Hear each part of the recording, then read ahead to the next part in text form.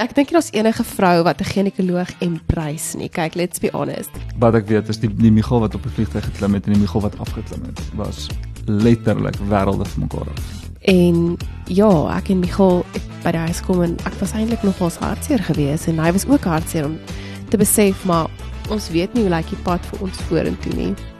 Welcome to the Speak Podcast.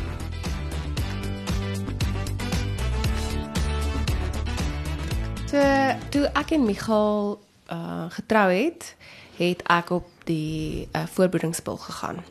En ek was omtrent 'n jaar en 'n half, 2 jaar op die pil. En toe was ons op 'n trip Amerika toe en ek onthou voordat ons na die trip toe gegaan het ek nog 'n paar kortbroeke probeer aanpas en so aan want dit is verskriklik warm in Amerika. En Michael, hy het my dit so mooi gesê. Hy het vir my gekyk so in die kamer wat ek vir die broeke vir hom aanpas. Toe gaan hy so, hy dink nie ek moet daai kortbroeke dra nie. Want my lyf het so sleg gereageer op die pil. Ek het cellulite gehad tot op my enkels en op my gewrigte en ek het verskriklike migraines gekry. En dan moet jy alles besluit, is dit vir jou die moeite werd om 'n voorbereidingspil te gebruik as dit soveel eintlik van jou, jy weet jou lyf of kom steel nie. Ja, so ons het toe besluit, kom ons doen net die Amerika trip, want met so hormone is ons ook mos maar die mekaar as jy travel en so aan, dat ons nou nie per ongeluk, as jy nou soveel self swanger word in Amerika nie. So as jy die pil los, dan word jy swanger die volgende dag. Soos dis hoe ek half het gesien het. So vir my was dit soos, ek het al gesê, nee, nou gaan jy swanger word. Gaan definitief swanger word, soos 100%. Ja. Soos ek het net so 'n oortuiging in my hart gehad, soos toonlik verder soos iets wat, dit is een van daai dinge. In my kop was dit net soos, dis hoe dit werk. Gaan die pil los, letterlik oor 2 weke gaan jy swanger wees. En dan is dit wat dit is. Ja, so toe ek terug is, toe het ek die voorbereidingspil gelos en my siklus het baie mooi normaalweg aangegaan. En nadat ek die pil gelos het, ek omtrent vir 5-6 maande nog 'n mooi normale siklus gehad. Alles het mooi aangaan, so ons kon meer gaan op die, wat hulle noem die kalendermetode. Jy weet, as mens nou nie kyk vir wanneer mens swanger, of ons was maar net nog op daai punt nie. Soos ek weer eens sê, ek dink ek was al meer naby dat dit was al ietsie wat in my begin stir het, maar dit was nog glad nie vir my golle ding nie. En ek onthou, ek het toe vir my 'n ginekoloog afspraak gehad in die middel van die jaar, en na daai afspraak het my siklus heeltemal weggegaan. Soos heeltemal. Ek het so gestres, ek onthou my bloeddruk was soos 150/90 toe ek vir die ginekoloog was. Dit was crazy. Ek het vir my lewe gevrees vir daai ginekoloog. Ek dink nie daar's enige vrou wat 'n ginekoloog embrace nie. Kyk, let's be honest. Maar ek dink ek het daar net tot ergens net 'n deur vir vrees oopgegaan en dit klink snaaks, maar ek dink ek het soos my period het net soos heeltemal weggegaan. My hormone was net so opgemors. Dit was so die mekaar gewees en 5 maande later toe nog steeds nie 'n siklus nie en dit is nou hier by November. Ons was toe by vriende gewees en baie goeie vriende van ons en hulle het vir ons gesê hulle is swanger. En toe hulle dit vir ons sê, was ons so opgewonde vir hulle en dit is, ek meen dit, ons celebrate mekaar. Dit was so 'n great geleentheid. En toe ons huis toe ry, onthou ek en Michael het so leeg gevoel. Ons het so, jy weet, amper daai van, wat is eintlik iets wat ons ook wil hê, maar toe ook die besef, maar ek het nog vir 5 maande nie 'n siklus nie, wat beteken, waarskynlik ovuleer ek nie, en 'n ander ding wat die ginekoloog vir my gesê het met my afspraak, is ek het verskriklik baie eiertjies, wat waarskynlik daarop dui, dat ek nie ovuleer nie. En ek dink dit was deel van die vrees wat daarin gekom het, dat dalk gaan ek nie kan kinders kry nie, dalk gaan ek sukkel om swanger te word, en soos ek sê, my siklus het heeltemal weggegaan, daar was geen period nie, niks nie. En ja, ek en Michael het by die huis kom en ek was eintlik nogals hartseer geweest, en hy was ook hartseer om te besef, maar ons weet nie hoe lyk die pad vir ons vorentoe nie. Ons het nogals deur 'n paar finansiële goeders ook gewerk op daardie stadium, en vir Michael as man wat sy eerste plek is as provider, het hom so gestretch om finansiëel deur hierdie tawwe tyd te gaan. En vir my, wat as vrou is om te kan kinders voortbring en te kan nurture, en dis iets wat ek nie weet of dit vir my gaan bestem wees nie. So toe word sy nou nie swanger in 2 weke nie. En dan begin 'n mens wonder, al die gesprekke wat mense vir jou gesê het, ja, jy moenie te veel alkohol drink as jy jonk is nie, en jy moenie steroids gebruik nie, en jy moenie, al die moenies, ego, mense sit in die aand en jy begin wonder, verstaan, want, nou nie geheim of ietsie, maar ek was nou nie die toetste student of wat ek al nie, so ek het ook maar my studentejare goed gedoen, verstaan, ek het op 'n tyd steroids gebruik en ek het verskriklik baie gedrink, so dit, dan begin 'n mens regtig gekonfronteer word met die situasie van, soos maar, is dit ooit my vrou se skuld? Jy begin ek sal nie sê selfverwyd nie, maar selfverwyd is baie naby. Soos dan begin jy dink, soos, hoorie maar, is dit jy? Kon dit jy wees? Is dit daai goed wat jy gedoen het? Hoe weet jy? Verstaan, moet jy nou gaan dat hulle jou toets? Of is dit nie so ernstig nie? Moet ons net wag? So, dit raak nogal so interessante, veral as mens so oortuig was in jou hart, dat, ja, dis normaal, jy weet, kinders is maklik, dis van almal bestem. Wat nice is, as dit gebeur, maar as dit nie gebeur nie, dan begin 'n mens nogals in jouself twyfel. Ja, so dit was nogal 'n rowwe tyd vir ons gewees, emosioneel, wat ons halfweg moes verwerk het, en tot ons op 'n dag besef het, maar eerstens, die Here is die een wat vir ons voorsien, so ons moet ons finansies vir hom teruggee, en tweedens, die Here is die een wat kinders maak, nie ons nie, nie of jy eie selle het, of enigiets, en of jy opgemors het voor in jou lewe nie, die Here is die een wat kinders gee, en wat kinders maak, en as dit nie vir ons bestem is nie, moet ons nie meer vrede maak, en dit het ons nogal 'n rukkie gevat, so seker, dit was die hele November, Desember, en ek onthou in Januarie, het ek en Michael regtig op 'n plek gekom, wat ons, as gevolg van 60 dae se, elke dag het net soos fisies dit voor die Here sit, en het net vir hom gee en sê, Here, ons verklaar dat ons hierdie gee vir jou. Dis so taaf, en dis wat ons emosioneel ervaar, maar dis nie ons sinne nie, en ons gee dit net weer eens terug, en ek onthou, dit was vroeg Januarie gewees, en ons was nog by die see, en toe sê ek vir Michael, hoorie, ek dink, ek ovuleer, ek het net so gevoel, en 2 weke daarna, toe kom my menstruasie, toe weer nog 6 maande, toe ek net skielik weer 'n menstruasie, en ek sê vir hom, ek seker, ek het geovuleer. Ons was toe so opgewonde daaroor, en dit klink so simpel, so eenvoudig, en ek dink, daar's 'n groot ding, stigma in die wêreld, wat jy, ag ja, menstruasie, so 'n belaglike ding, en jy weet, dit vat so baie van 'n mens, maar dit is so ontsettende voorreg, as jy actually kan menstrueer, want dit beteken, dat jy het die geleentheid, om te kan ovuleer, wat beteken jy die geleentheid, om dalk te kan swanger word, en mense sien dit nie so nie, maar dit is eintlik so, ongelooflike mooi proses, wat die Here gemaak het. Ja, dit was 'n joyous day vir ons, want ons het regtig baie daarvoor gebid. Ek het vir vriende gevra, om letterlik te bid, laat my siklus sal terugkom. En ek het gedeel met vrees, en ek het ook gesê, as ek 'n deur vir vrees oopgemaak het, dat ek nie kan kinders kry nie, breek ek dit in die naam van Jesus. Daai vrees gaan nie deel wees van my nie, het gaan nie deel wees van ons generasie nie, that's it. En toe het ons net begin aangaan, en het net elke dag aanhou surrender, en ek onthou, dit was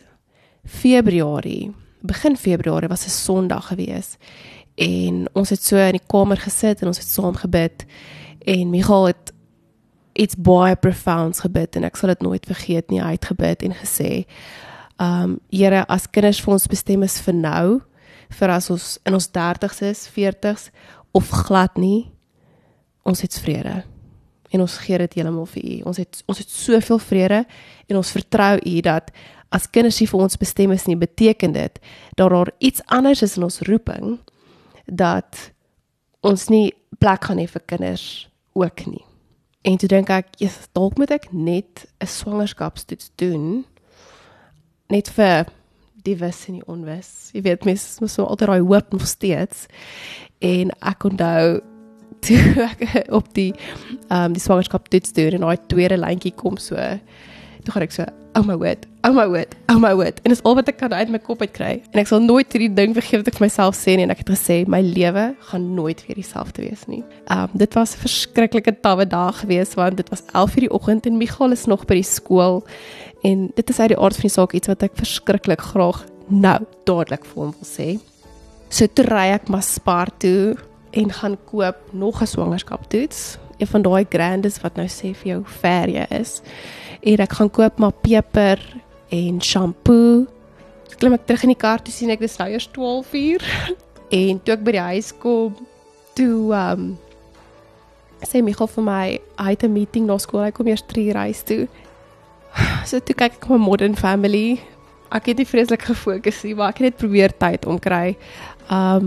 En ja, toe hy 3:00 by die huis kom, het hy so half ingestorm, want hy was haastig, want ons het eintlik 'n verjaarsdagpartytjie gehad, 4:00, van vriende, en hy sê toe vir my, toe hy by die huis kom, hoorie, ek kan nie meer gaan nie, ek moet krieket toe gaan, maar jy moet nog steeds partytjie toe gaan. Dus ek vir hom, dis eintlik, dis primêr jou vriend, se kinders wat verjaar, is eintlik, maar nou wil ek nog redeneer hieroor, maar ek wil eintlik die geleentheid kry om vir hom te sê, ek swanger, maar ek kry nie 'n geleentheid nie, en hy sê vir my, Daleen, jy moet partytjie toe gaan, ek sê vir hom, ek kan nie, en hy sê vir my, jy moet, ek sê vir hom, ek kan nie, en hy kyk my so, hy gaan so, oh, jy swanger, en toe sê ek, ja, ek het nooit 'n geleentheid gehad om vir hom te sê, ek is swanger nie, en ja, ek wil net sê, so ek kon op haar gesig gesien het, soos toe ek eintlik begin al fokus, toe gaan ek so, soos dis nou vreemd, as jy net iemand trouw verduidelik, maar ek kon net gesien het, soos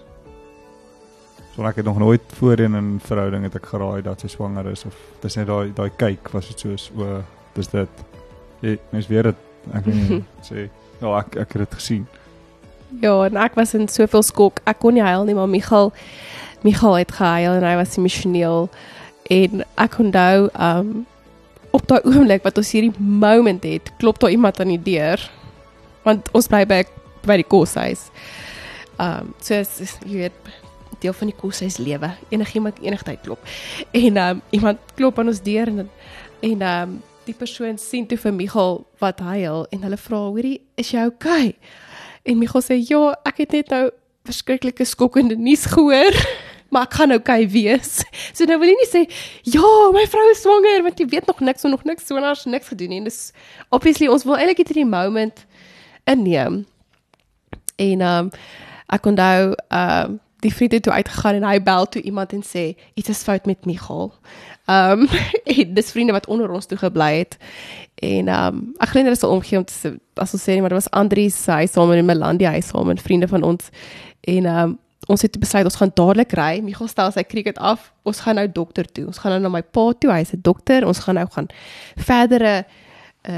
verdere toetsie doen by hom, en ons gaan 'n sonartjie doen, jy weet, ons gaan maar net bietjie kyk, wat gaan nie aan, en dis nog baie vroeg, die ander toets het gesê, ek is nou eers 5 weke, so dis nog baie vroeg, en ek onthou, ons het so ingekom by ons vriende daaronder, Andries en Melanie, en hulle het ons so gekyk, en toe begin ons almal net huil, toe weet ons, want hulle het die pad saam met ons gestap, en ek dink, ja, dit was so cool oomblik gewees, en ek onthou ook toe ons na my pa toe ry, om nog toetse te gaan doen, toe sê Michael, het voel so of ek versigtig nou moet ry, en ek sê vir hom, ek is nog altyd in die kar, wat probeer jy eintlik sê? Ja, maar mense het dus dis 'n bewustheid, ek sal dit nooit vergeet, ek onthou, dit was 'n bewustheid wat mense het van, soos jou vrou swanger, soos jy het gaan 'n kind kry, en ja, vir my was dit, ek dink was van die moeilikste goed is om nie vir mense te sê nie, want medies gewys, goed, dan sê mense moet nou maar wag tot 8 weke of 12 weke of wat ook al. En ek het net gevoel in my hart, soos my vrou swanger, puntlaag. Soos in dis die realiteit nou, soos as sy 5 weke swanger is, of 1 dag swanger is, of 5 maande swanger is, sy swanger. En sy is swanger tot sy nie meer swanger is nie, verstaan? En dan sal ons dit dan hanteer, maar vir my was dit net soos 'n ek weet, ons het dadelik vir mense gesê, vir ons ja, ons het dadelik. Ons het nie gewag nie, ons was baie opgewonde. Maar sy is swanger, en die mense vir wie jy wil sê, dat sy swanger is ook die mense vir wie jy wil sê, wanneer dit dan verkeerd gegaan het. Dis dieselfde mense. Presies. So as mense vir dit wil sê, want dis dan juist die mense, verstaan, jy wil nie alleen deur een van die twee gaan nie as dit goed gaan of as dit sleg gaan nie. Ja, en ek dink dit is verkeerd om dit te weerhou van mense as dit is wat jy verkies nie. Ek dink net daar is iets specials daarin om die lewe te verklaar wat daar is. As jy sê, wie weet, ek is net 6 weke swanger, maar ek is swanger. Ons is iets besig om te gebeur. En ek dink die tawe ding is mense wil nie vir mense sê vir as jy 'n miskraam het om nou te verduidelik nie. Maar die feit is jy hoef vir niemand te verduidelik nie. Jy kan net sê dit het ongelukkig gebeur, maar ons voel ook dat as daar lewe is, die Here het lewe create en ons gaan dit celebrate en ons gaan daai lewe spreek wat daar is. Ons gaan nie vrees vir wat kan gebeur, vrees vir as daar 'n miskraam is nie, want dan leef jy nie eintlik nie, want jy kan met alles so in die lewe wees. So dis maar net ons oortuiging van as dit kom by swangerskap. Ja, en toe sy swanger en toe kry ons vir klein Christian. En Klein Christian. Hy was 4.1 en dit was net oor die 38 weke wat my water gebreek het. Toe het 'n bietjie tyd verby gegaan en toe het ons Isabella gekry en ons is happily ever after en daar was letterlik geen probleme nie en ons lewe is gemaak. Ja, so die eerste swangerskap het eintlik baie goed gegaan. Ek het met Christian, ek was net verskriklik groot. Ek het 26 kilos opgetel. Ek het baie vrugwater gehad. My gynae het heeltyd gedink ek het diabetes, swangerskap diabetes, maar die hele tyd alles is mooi en perfek. Niks, die toetse is reg, alles is reg. Maar ek was huge. Dit het gelyk asof daar soos ek weet nie wat se tipe 'n yoga bal voor aan my maag vasgestrap is en ons 'n lap probeer oortrek het. Maar ek was huge. Michael het my stoetkoei genoem. Stoetkoetjie. Wat het jy nog? Klein walvisie.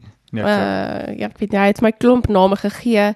Hy het gesê hy beloof hy is lief vir my. Maar dit was baie taaf geweest. Ek was baie groot. Ek was baie dankbaar geweest. Sy het gesnork en alles. Ek het verskriklik gesnork, dis baie waar. Talien was omtrent 38 weke swanger geweest. Hulle het die aand gebraai, lekker saam vriende gekuier en teen die einde van die aand het sy gevoel, okay, is nou 'n bietjie ongemaklik, dis nou tyd dat hierdie klok ry en vriende is huis toe, hulle het in die bed gaan klim en so 1 uur die oggend, toe besef sy vanaand gaan hulle nie slaap nie.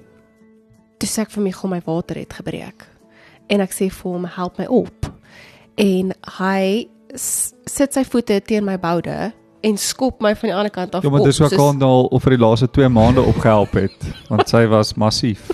Ek kan haar nie fisies druk nie. Die eerlikheid, so liefdevol. Skop nie, met jou. En ferm gedruk met jou voete. Ja. Toe ek vir sê my water breek. Toe sê ek vir hom, Michael, staan op en help my uit die bed uit. Toe staan hy op en kom trek my uit die bed uit en toe trippel ek badkamer toe want dalk het ek gepiepie want alles is moontlik op hierdie stadium van 'n swangerskap en toe ek in die badkamer kom toe sê ek vir hom nee, dis my water wat gebreek het. Jy maak gou, ons moet goed pak, ons moet hospitaal toe gaan. En Michael is hierdie rustigheid van self want by ons selgroep het ons almal gesê dat Michael gaan nie rustig bly nie. Hy gaan heeltemal paniek en toe bly hy so rustig. Hy stuur nog sommer 'n voice note vir die selgroep ook. Amper te rustig vir my part, want ek het ontsettende kontraksies toegekry, direk na my water wat gebreek het, soos 2 minute uit mekaar uit, intense kontraksies, en dan pak ons bietjie, dan sê ek vir hom, nee, is weer 'n kontraksie, dan moet eers vir my rug druk. As ek net gou vir mense kan raad gee, wat hierdie luister, mans, wat 'n vrou swanger is, as dit nou go time is, en sy kry daai kontraksies, niks anders te help nie, behalwe, druk haar op haar laarrug, met al 2 hande, baie hard, vir een of ander rede het dit gewerk. Dit het rarig gewerk. Was die enigste ding wat gewerk het. Vir ons. In elk geval, ons is daar uit 1:30 die oggend op pad met die kliniek toe, en dan, elke nou en dan moet hy my rug druk hier in die kar op die kant, en ons kom daar by die hospitaal, dit is soos 'n ghost town, al sy studiedeure is toe, ons gaan daar by die ER en ons sê, hoorie, hy gaan sê, my wife is in labor, of wat jy gesê, was so iets, maar dit het 'n rukkie gevat om uit te kom, en sy sê toe, must I get you a wheelchair? Ek gaan so, nee, wys my net, waar is die kraamsaal? van my daar uitkom, dit baie erg. En sy sê toe vir my, hoorie, vra die kar wag om vir jou die deure oop te sluit. Ja, dis letterlik hoe dit werk. Ja, hulle sluit dan vir jou die hoofdeure oop en dan gaan jy in. Okay, ek en Michael is daar in die hospitaal in. Dit gee soos 4 tree, dan druk ek haar op haar larig. Ja, die kontraksies toe 'n minuut uit mekaar uit. Dan loop sy weer vir so 5 tree, dan druk ek haar op die larig. En ons loop stadig, dis hoekom jy vat 5 tree in 'n minuut, okay. En ons loop, en ons weet nie waar ons maternity nie, en ons loop hier na, ek weet nie waar ons is nie, na, daar waar hulle jou bene en goeders doen. Ons is heeltemal aan die ander kant van die hospitaal toe geloop. En daar kom 'n vrou uit, 'n suster, en sy sê, kan ek julle help?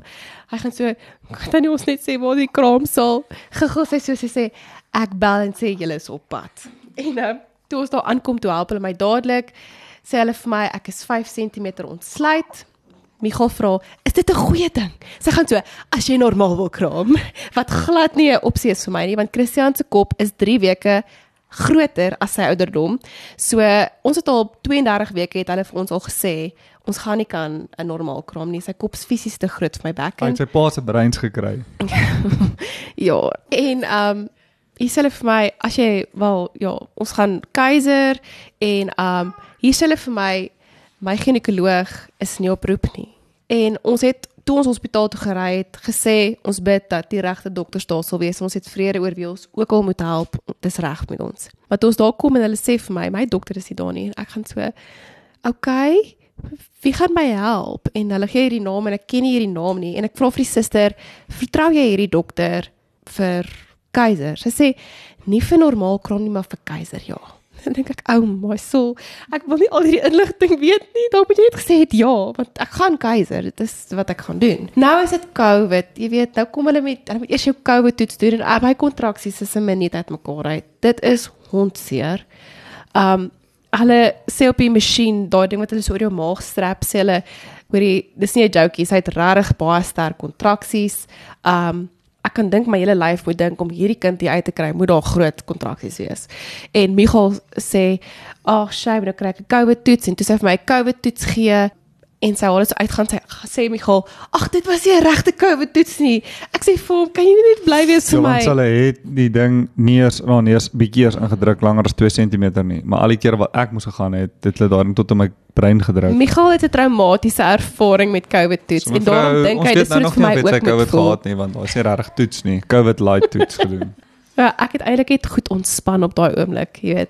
Maar, toe sê hulle vir my, so sorry, my dokter is nie, en ek sê toe vir die suster, want ek ken haar toe, en ek vra vir haar, kan jy net bel? Kan jy hom net bel en sê, ek het nou in kraam gegaan, is hy nie dalk in Potch nie? Sal hy my nie dalk kom help nie? Sy sê, dis reg, sy sal hom gou gaan bel. Sy bel hom toe, en hy sê toe, nee, hy is nog in Potch, hulle sou nie gewees het nie, maar hy is, hy kom gou in. Hier kom hy in, ek gaan so, prys die Here, my dokter wat ek ken, en jy weet wat, die gaan skrik oor hoe groot ek is nie, en al die dinge, en hy reël te gou vir 'n narkotiseer, en jy weet, it's go time. Ja, toe ons in die teater ingaan, en hulle die spinaal insit, toe kom die res van my vrugwater uit, want ek het mos nou so baie vrugwater. Baie water. Dis die hele bed, die hele vloer nat. Toe sê die dokter, ek kan nie met hierdie gemors werk nie, julle moet eers alles opdroog, en nou moet hulle my weer skuif. Julle, ek het 'n spinaal, weet julle hoe swaar is ek? Ek is in die 90 kilos. Dit is nie 'n ligte dingetjie om te skuif nie, okay. In 'n geval, toe het hulle die kind, toe het ons die keiser gehad, toe hy hom so uittrek, toe sê hy, yes, as jy nou bly, jy het nie normaal gekraam nie. Christian is soos hierdie 4.1 bees van 'n seun. Michael, love it, hy is dadelik saam met Christian, jy weet, na die broeikas toe, en dit was Christian, en hy was 'n pragtige, gesonde seentjie, en 'n baie gemaklike baba, hy het maklik geborsvoed, als was net eenvoudig met hom gewees, en hy was so 13 maande oud, toe klim ek uit die kar uit, toe maak my maag so draai met my, en toe weet ek, hier is nie 'n normale draai nie, en ek onthou toe ek in die huis gekom het, toe dink ek, okay, laat ek het gou 'n swangerskaptoetsie doen, net om seker te maak, want hier is nogals 'n naar draai op my maag, en toe kom my tweede streepie baie duidelik deur, en ek dink by myself, hoe het hierdie gebeur? Ja, toe is ek swanger, met ons tweede. Bel sy my weer by die skool en sê, daar's iets fout, daar's 'n pyp, wat lek in die huis, ek moet nou kom. So ek gaan nie weer wag tot die middag nie. Kom maar aan, daai klassiek, deur oopmaak. Ek kyk, sy sê Christian word ou boet. Maar toe heilig nie. Toe heilig. Ek sê hoe gaan vrou ons het dit gehuil, maar ek het nie gehuil nie. Jessie, en toe besef ek, ons kinders gaan so 20 maande verskil. Dis baie naby aan mekaar. En ja, Die swangerskap was eintlik baie kort. Toe sy gebore. Ja, ek kan 'n lekker jokes oor maak nou. Ek was baie gesond, ek kon aktief bly, ek was nie so naar soos met Christian nie. Ek het glad nie opgegooi nie. As ek naar was dit net soos daai queasy gevoel, maar dit het nooit tot, jy weet dat jy eintlik nie jou kos kan inhou nie. So dit was 'n baie gemaklike swangerskap geweest, so ek kon ook bietjie meer verskeidenheid eet en daarom ook 'n gesonde swangerskap. En terselfdertyd het Michael was geoorreed deur sy vriende om die eysterman te doen. Ja, so ek het 'n vriend wat by ons begin werk het en hy het hierdie idee gehad dat ons die eysterman moet doen. En toe het ek aanvanklik gesê nee, want ek hou eintlik nie van fietsry of swem of draf nie. Ek hou van sport, maar ek hou nie van oefen nie. En hulle sê toe, al my vriende toe begin 12 inskryf vir hierdie ding en almal doen dit en ek was toe aanvanklik nie deel daarvan nie en toe begin hulle vir die kinders by die skool sê, gaan sê vir meneer, julle hoor hy gaan die eysterman doen. So toe raak het soos hierdie groot ding. Die kinders begin van sê, o meneer, jy weet, die kant toe, daai kant toe en toe gaan dit so aan en ek sê toe nee, okay, is reg. Ek sal met hulle praat, maar daar's 'n paar vereistes want ek sien as iemand 'n kind het van hulle almal wat dit gaan doen. En wie se vrou weer swanger is. Toe sê ek, okay, en so eerstens, ek wil hê dit moet my niks geld kos nie, want ek wil geld spandeer op golf en op goed wat vir my lekker is en jag, nie op hierdie goed nie. En ek wil hê ons moet oefentye, ek wil nie gesindheid mis nie. Toe sê hulle nie, ons oefen 5 uur in die oggend. So is ons 5 tot so net na 6. Toe sê ek, okay, cool, dis reg, ons kan dit doen. So toe het ons begin, dit was nogals lekker, ons was klomp pelle gewees, ons het aanvanklik, ons was 4 wat begin het, en toe was ons op 'n tyd amper, ek dink 11. En toe eventually wat het gaan doen het, was toe ek dink 6 of 7 van ons het dit toe gaan doen. Party het maar langs die pad opgeoefen en so aan. Want dit is regtig 'n harde oefening. Ja, dis eintlik interessant, die fisiese oefening, besef ek nou, het my eintlik voorberei vir die tydperk wat toe kom, wat ons toe nie van geweet het nie. En soos tyd nader gegaan het, was ons regtig opgewonde, intussen het toe 2 of 3 of een van my, die ou wat ons almal ingeskryf het toe 'n ander werk gekry, en hy is toe by 'n ander plek. So hierdie sou so half, die eysterman was so nog die een ding wat ons al ons vriende in gemeen het. Die skool weer begin, toe party het geoefen, en party moes op hulle eie oefen, so ons kon nie meer so lekker saam geoefen het nie, maar almal het gesê, hoor julle, ons het klaar ingeskryf, so ons gaan mekaar accountable hou hiervoor, ons gaan hierdie ding gaan doen. En dit sou 'n naweek in Maart gewees het, die 5de Maart. Ja, soos die tyd nader gekom het, obviously klomp goed beplan, en ons het baie uitgesien, en ons reël toe dat ons vrouens ook gaan. So ons almal se vrouens vlieg af, ons ry met 'n bussie af, en ons vrouens vlieg die volgende dag af. Ja, alles reg, pak die bussie, ry af, toe ons seker so 2-3 ure gery het, bel hulle my, toe sê hulle my oupa, dis baie siek, hy is in die hospitaal opgeneem. Eers toe weet ek nou nie lekker wat daar gaan gebeur nie, maar ons gaan toe nog aan, so 2 of 3 ure daarna, toe bel my vrou my, en sê, sy voel nie lekker nie, en sy moet gekleer word, want daai tyd was sy soos 24 weke swanger om te kan vlieg. Die Woensdag voor die naweek het ek vir my gesê, ek voel 37 weke swanger. Ek voel so swanger en ek is nou 25 weke die donderdag. En die Vrydag toe het ek so 'n bietjie van 'n afskeiding wat jy nie eintlik wil hê in 'n swangerskap nie. So daar was bietjie bloed in en ek het nog die hele swangerskap van 20 weke af Braxton niks gehad. As ek net bietjie geloop het of bietjie vinniger geloop het ek Braxton niks gekry. Dit is valse kontraksies. En ek onthou, ek het toe die Vrydag het ek vir my pa gebel en ek het vir hom gevra oor dis wat gebeur het, dink ek kan nog steeds vlieg en dan maar net rustig wees die naweek, maar ek wil hom baie graag gaan ondersteun. En hy bel toe my ginekoloog en toe sê die ginekoloog, daar is geen manier wat ek travel nie. Ek moet by die huis bly en ek moet bedlêend wees en ek moet na my pa toe gaan vir 'n ondersoeke. Soos net kyk, is die sonar, lyk alles goed, is jou urine skoon, hoe lyk jou bloeddruk, al daai klas van goeters. En by my pa se praktyk was die sonar baie mooi, babatjie is perfek, niks mekeer nie. Urine is skoon, bloeddruk is mooi, maar ek het hierdie kontraksies wat nie wil ophou nie. En toe gee hulle vir my medisyne om die kontraksies stop te sit en ek het toe gesê dat ek moet huis toe gaan en toe ek na my ma se huis toe gaan en daar gaan rus, dat ek net kan lê en sy na my seentjie Christian kan kyk. En ek het toe vir Michael gebel en vir hom gesê, ek kan nie kom nie, ek mag nie kom nie, en dit was vir ons baie erg geweest. Ons het so uitgesien. Ja, so toe het ons daar aangekom, goed, alles afgelaai, maar dit was toe dadelik hierdie tweestryd, almal is bly om mekaar te sien, maar ek was nou maar nie bly nie, want jy weet nie of jou vrou okay nie, en my skoonpa bel my toe, en hy sê vir my, hoorie, ek vra toe vir hom moet ek terugkom, en hy sê vir my, nee, dis nie nodig dat jy moet terugkom nie, al water het nie gebreek nie, so lank al water nie breek nie, is alles fyn. So die Vrydag aand is ek opgeneem en toe gelukkig toe was my ginekoloog ook by die hospitaal want hy het gesê hy wil net graag my net ondersoek doen. En toe is die sonaar, alles is mooi. Alles is baie mooi, niks probleme nie en toe hy 'n gewone inwendige ondersoek doen, toe sê hy ek is ontsluit, sentimeter ontsluit. So ek is op bedrus. En ek sê toe vir hom, okay, maar wanneer kan ek huis toe gaan? Toe sê hy vir my, nee, jy is vir die volgende 3 maande op bedrus in die hospitaal, tot jou baba gebore word.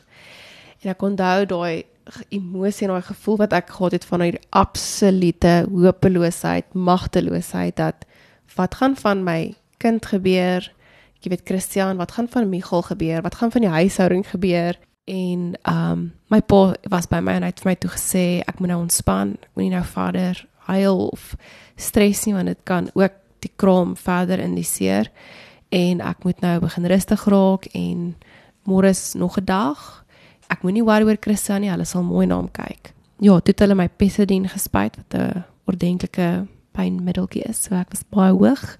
Ek het 'n verskriklike migraines gehad van die medikasie wat ek moes drink om die kontraksies te stop. Maar nietemin, toe is die Saterdag, en alles gaan goed. Saterdagoggend, deur die aand, hoor toe niks nie, soos goeie nuus. Volgende oggend bel my skoonpa, hy sê alles is nog reg hier, hy's fyn. Ons almal maak toe reg, kry ons toerusting reg, maal uit die fietsse op, gaan check in, op pad na die reis toe. En bel my skoonpa. Die Vrydag aand het dinge nogals goed gegaan met Daleen, alles was redelik stabiel gewees, sy was so gemaklik soos dit sy kan wees, en almal het redelik rustig gaan slaap, onder omstandighede. Die Saterdagoggend het Michael opgestaan, reg om die eysterman aan te pak. Hy het 'n laaste oproep van sy skoonpa afgekry, waar sy skoonpa vir hom gesê dat alles alright is met Daleen. Hy moet net fokus op die wedloop wat voor hom lê en hulle wag vir hom by die huis. Michael het reggemaak, in die bussie geklim, hy was ook die bestuurder van die bussie gewees. En terwyl hulle op pad was, het hy 'n oproep gekry. 'n Oproep van sy skoonpa af.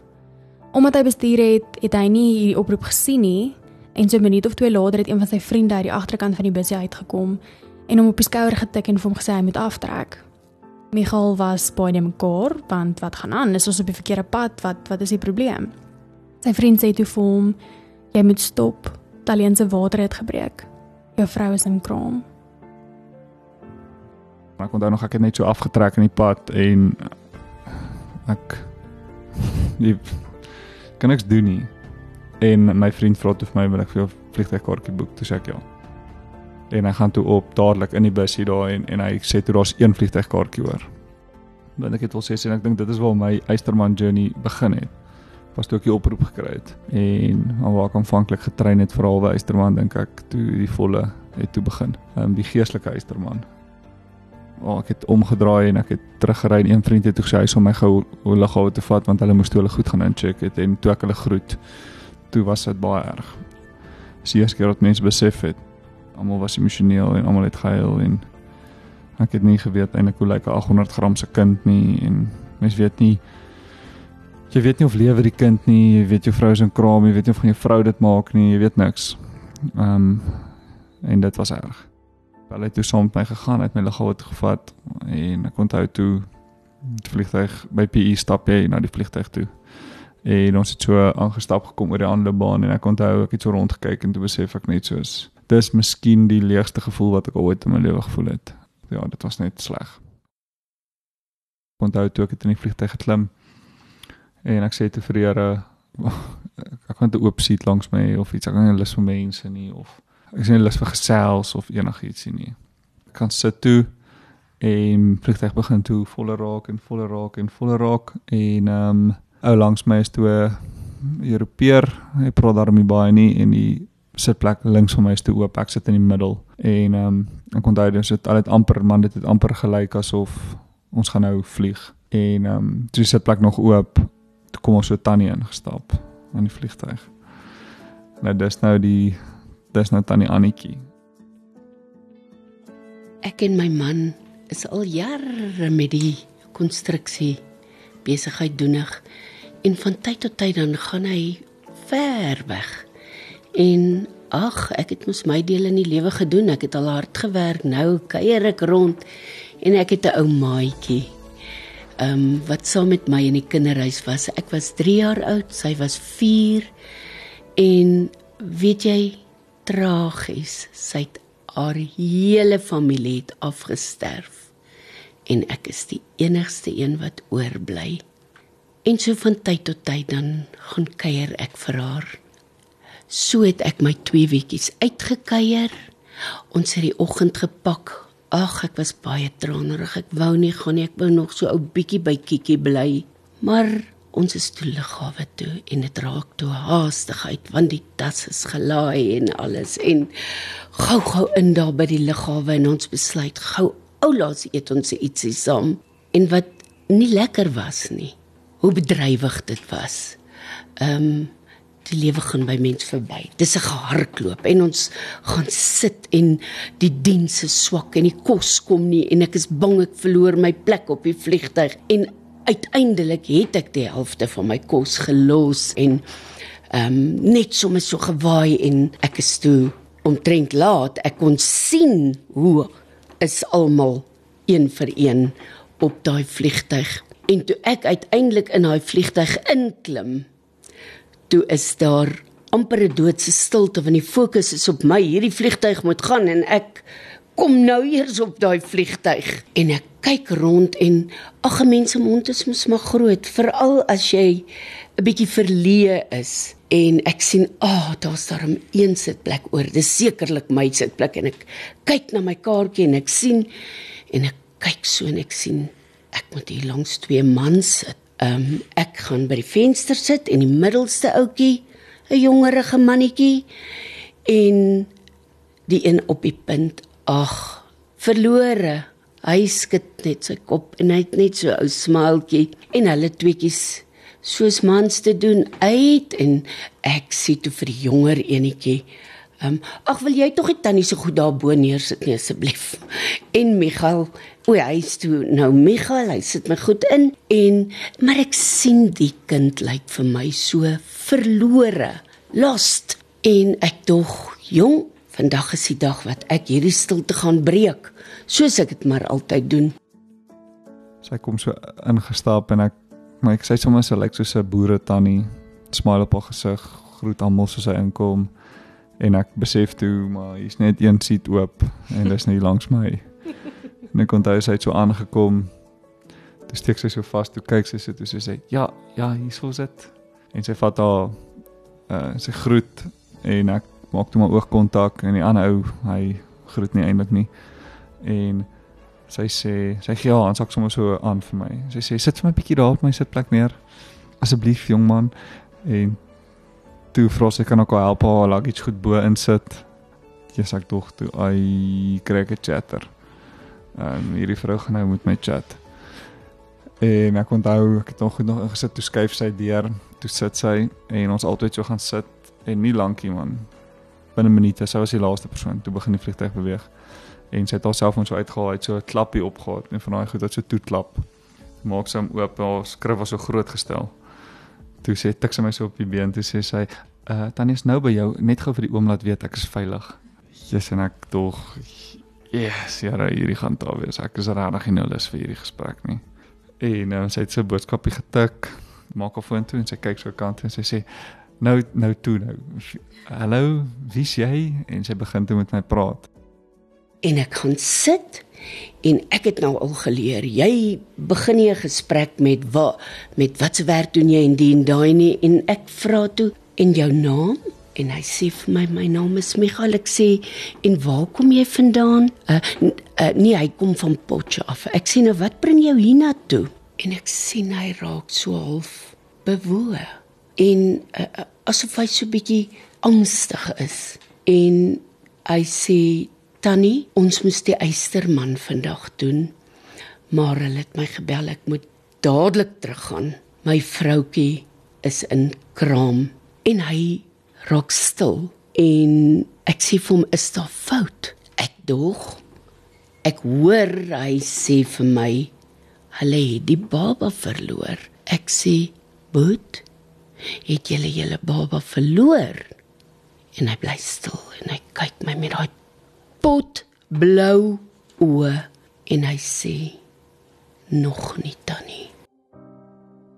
En ek sê toe nee, Tannie dit, en ek sê vir die eysterman, sy sê maar, kom gaan hier aan huis toe, en ek sê toe nee, my vrou is in kraam, sy sê nie baie geluk, ek sê toe nee, dankie, maar het is nou nie eintlik ideaal nie, want het is 25 weke, en ek kan sien, sy was baie geskok, en sy sê, jy sien my kind, 25 weke,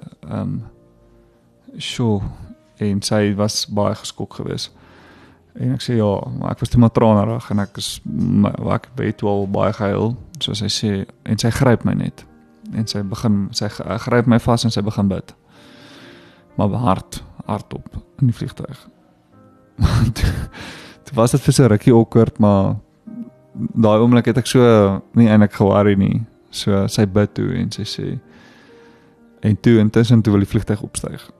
Sê ek ook maar dankie Tannie, en sy sê, sy hou nie eintlik van vlieg nie, en ons is op die ander baan toe die ding begin nou voor hom toe gaan, toe sy wag net eers, en sy sit toe maar net so, en ek kan sien, sy wil net eers hierdie verby kry, en toe ons opstyg, toe sê sy, okay, maar ek moet haar nou vertel, en so toe begin ons, ek besef toe, die manier hoe sy praat, sy's 'n gelowige, 'n regte gelowige, en die manier hoe sy hanteer, en as ons net so bietjie praat, dan sê sy, kom ons bid, en op 'n tyd sê sy vir my, okay, maar my sê, wat is haar naam?